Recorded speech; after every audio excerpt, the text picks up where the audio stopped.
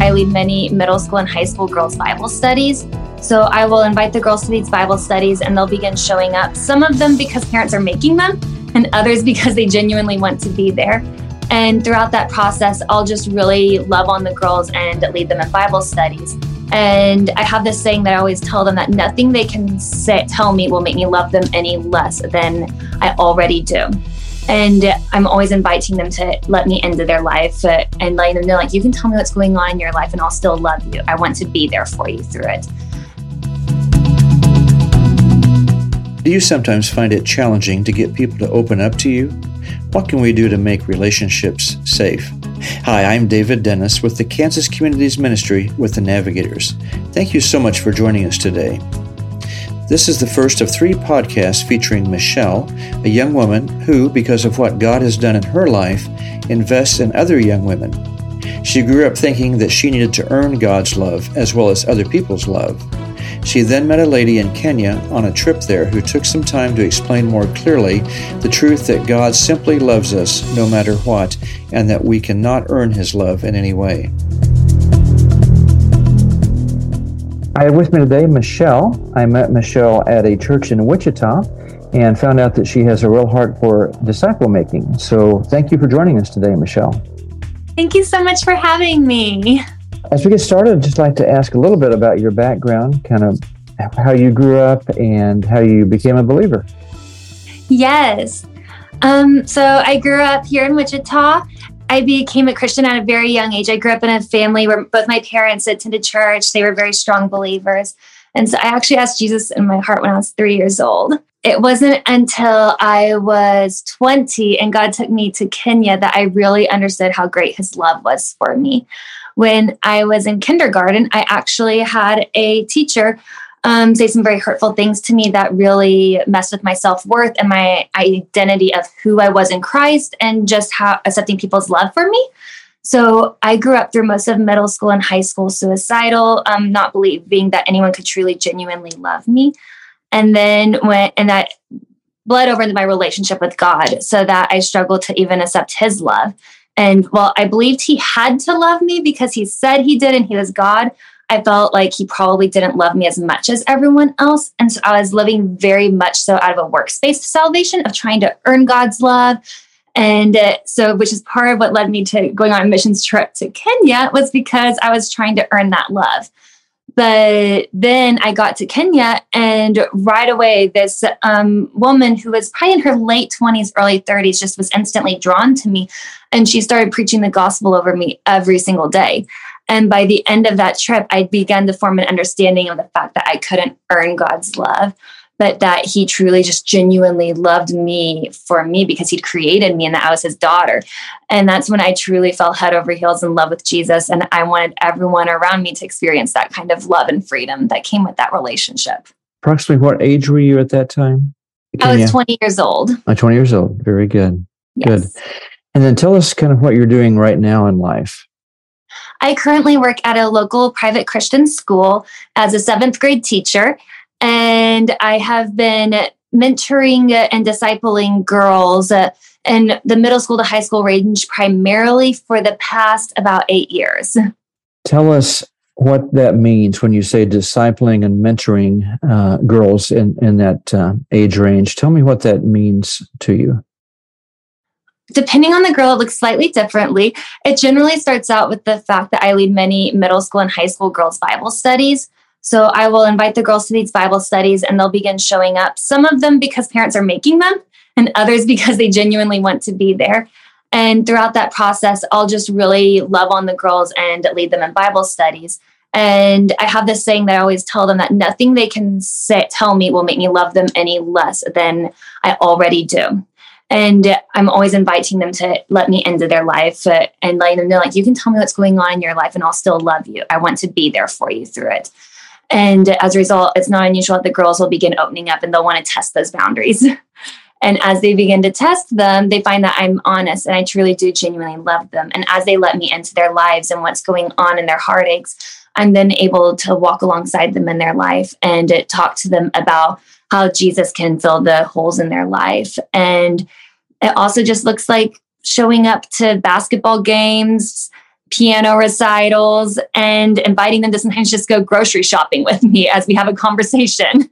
What needs do you see these girls expressing? What's going on in their lives that make them desire to get together with you and seek your mentorship? Yes. A lot of them, when they first start coming, they are coming because they have a missing hole in their life of wanting someone who's older than them that's walking alongside them. They are searching for something, but they aren't sure what that is. And it often shows up in either they're seeking validation from relationships, or they have a past wound that hasn't healed, and they're seeking for that healing. And a lot of times it begins to show up in different areas of their life, whether they're dealing with friend issues, or if they're getting a little bit older, maybe some dating problems, and they're needing someone to just give them guidance and practical advice of how the Bible applies to their life. A lot of them know various stories of the Bible, but they don't know what those mean for today.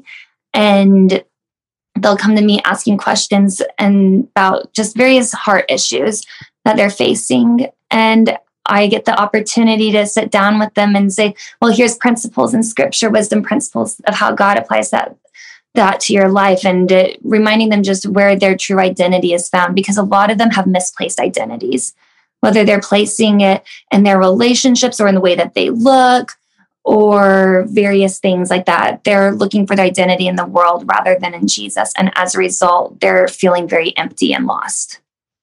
Wow. That's really cool. What kind of Bible studies do you do with them? Is it a workbook type of Bible study, or you just open up the Bible and start reading? That's kind of slowly changed over the years. When I first began, I was still new to Bible study myself. So it looked like I was part of an inductive Bible study, and I would take what my teacher taught me that Sunday and then sit down and teach it the very next day to the girls. As I begin to gain the tools myself, it looks like for some of the girls, like the younger ones, it's more structured. We have a study that we're working through. So for instance, my middle school girls right now, we're walking through the entire Bible and seeing what the meta narrative of Scripture is. So they have a firm understanding of the large picture of Scripture. But for my high school girls, what we've been doing is we sat down at the beginning of the year and I had them all write me out a list of questions of things that they're either facing in their life or questions they have about the Bible or how the Bible applies to different cultural issues. And each week we tackle a different question from Scripture. That's great. Do you do this in addition to your job, or is this part of your job at the school that you teach at? This is in addition to my job. Wow. When do you meet with them? Some of the girls I meet with after school, like right afterwards, and other ones we schedule various times throughout the week. So I've currently got 4 different Bible studies that I'm leading after work. And I also keep different nights of the week open for the girls because they also know that if they're needing more one-on-one, that we will meet one-on-one to deal with more individual issues as well. Wow. That is so cool. So cool. Do you find that the girls stay with you for several years even, or do they kind of come and go? I found that there's always the core group that tends to stay. And then because currently a lot of the girls that I am discipling, they do come from the school that I'm working at. Many of them, like if they return to the school the following year, they'll come right back into the Bible study. And I've had even a few that I've retained even after their family has whether moved on to a different school because of just their family is moving to a different side of town or something. And then I've even had like girls that I graduated through high school last year and they've requested to continue meeting together as college students. Wow, that is awesome. How do you advertise that you're starting a Bible study? When it first began 8 years ago, it purely began on accident. I had a girl in my life that was a young high school girl, and she just was kind of like a little sister, and she started asking me a lot of questions. And so I was like, you know what, let's just set a special time aside to meet.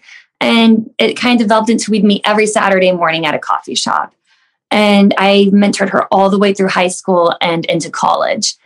And I would then got involved in my church's youth ministry, and I really found I was just really developing this heart for the middle school and high school students. So that when I came to the job where I am now, I found that there was a need for these kids to be discipled beyond their school curriculum.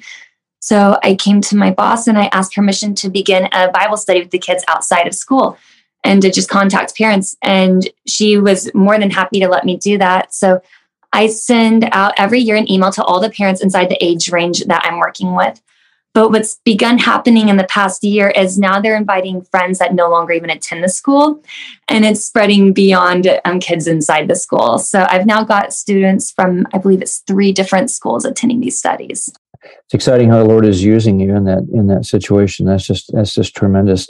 Do you find that most of these girls are believers when they first start meeting with you, or are some of them not Christians yet?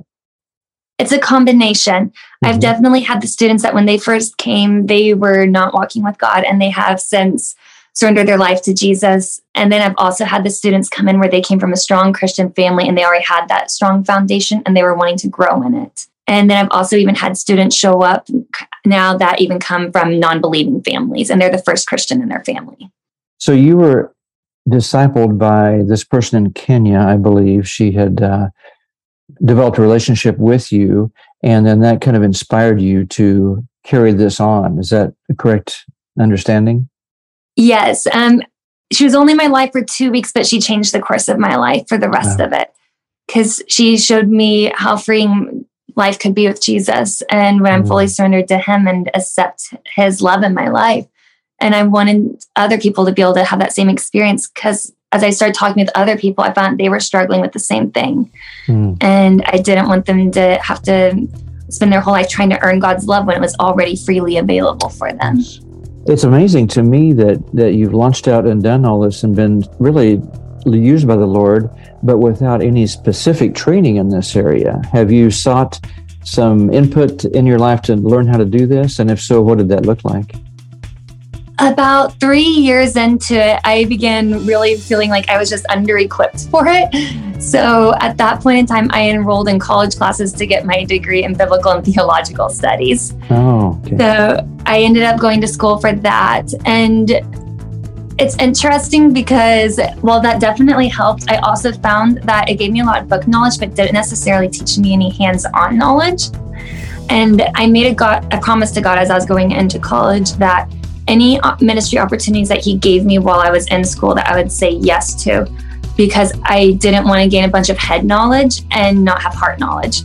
And I wanted to learn how to apply it. So when the time came, as he kept bringing these opportunities along in college, I kept just taking whatever I was learning and then just turning around and teaching it to someone else.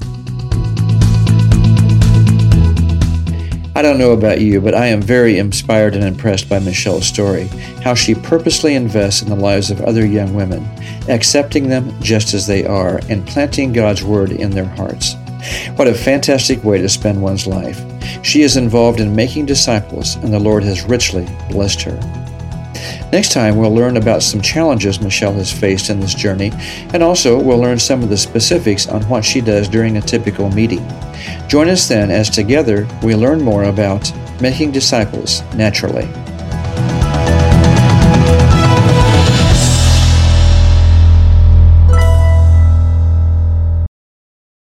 The views expressed on this podcast are those of the speakers and are not necessarily the views of the navigators, nor of the Kansas Communities Ministry. Thank you for listening.